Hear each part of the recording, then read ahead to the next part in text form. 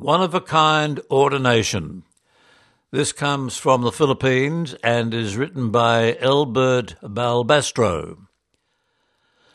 As a seminarian for 9 years with the Columbans, I served at 3 diaconate ordinations. On each occasion I was touched by how the newly ordained hugged their families and friends at the sign of peace, and by the sumptuous and joyful celebrations that followed the Mass. I felt that an ordination is indeed a special day. I hoped that when my time came, my parents, relatives and friends would be there by my side so I could hug them and express my gratitude.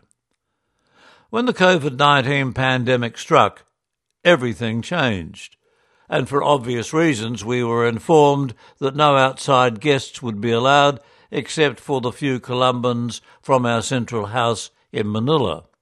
We could not even invite the Columban sisters from next door because we needed to protect ourselves and others from this deadly virus. I admit that for some time I was sad, and during my prayer time I would often ask God, why? However, as the ordination approached, I was delighted by the cooperation and participation of each one in the busy preparation period. Almost every day some of my fellow students practiced the hymns for the ordination Mass. Others planned the table arrangements for the celebratory meal. The ordination took place in our formation house in Manila on July 27 this year at 4 p.m. It was live streamed so our families and friends could witness it and be part of the occasion. Bishop Honesto Ontioco ordained me together with my classmate Jerry Lahira, and as a result of the collaborative effort, the ordination was a beautiful and solemn ceremony, and all of us enjoyed the sumptuous dinner that followed. It was truly a joyful and memorable ordination day. As I pondered the event before, during and after, I realized that although my diaconate ordination was not the ideal one I had in mind, I can't underestimate the effort and service my Columban brothers put into it.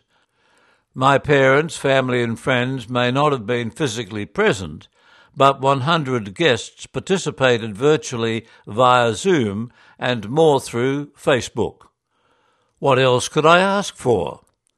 On reflection, the pandemic taught me to meet Jesus in everyone.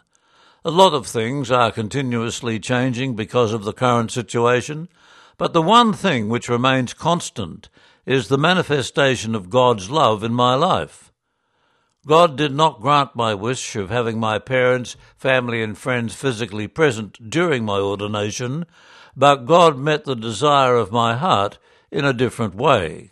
It doesn't matter if things don't go as planned. The important thing is that whatever way they go, love, care and support is enough.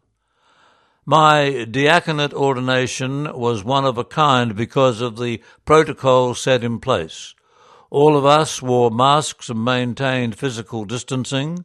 There was no outside guests, and even the bishop did not bring his assistant. There is a lot of difference between a normal ordination and the one I had.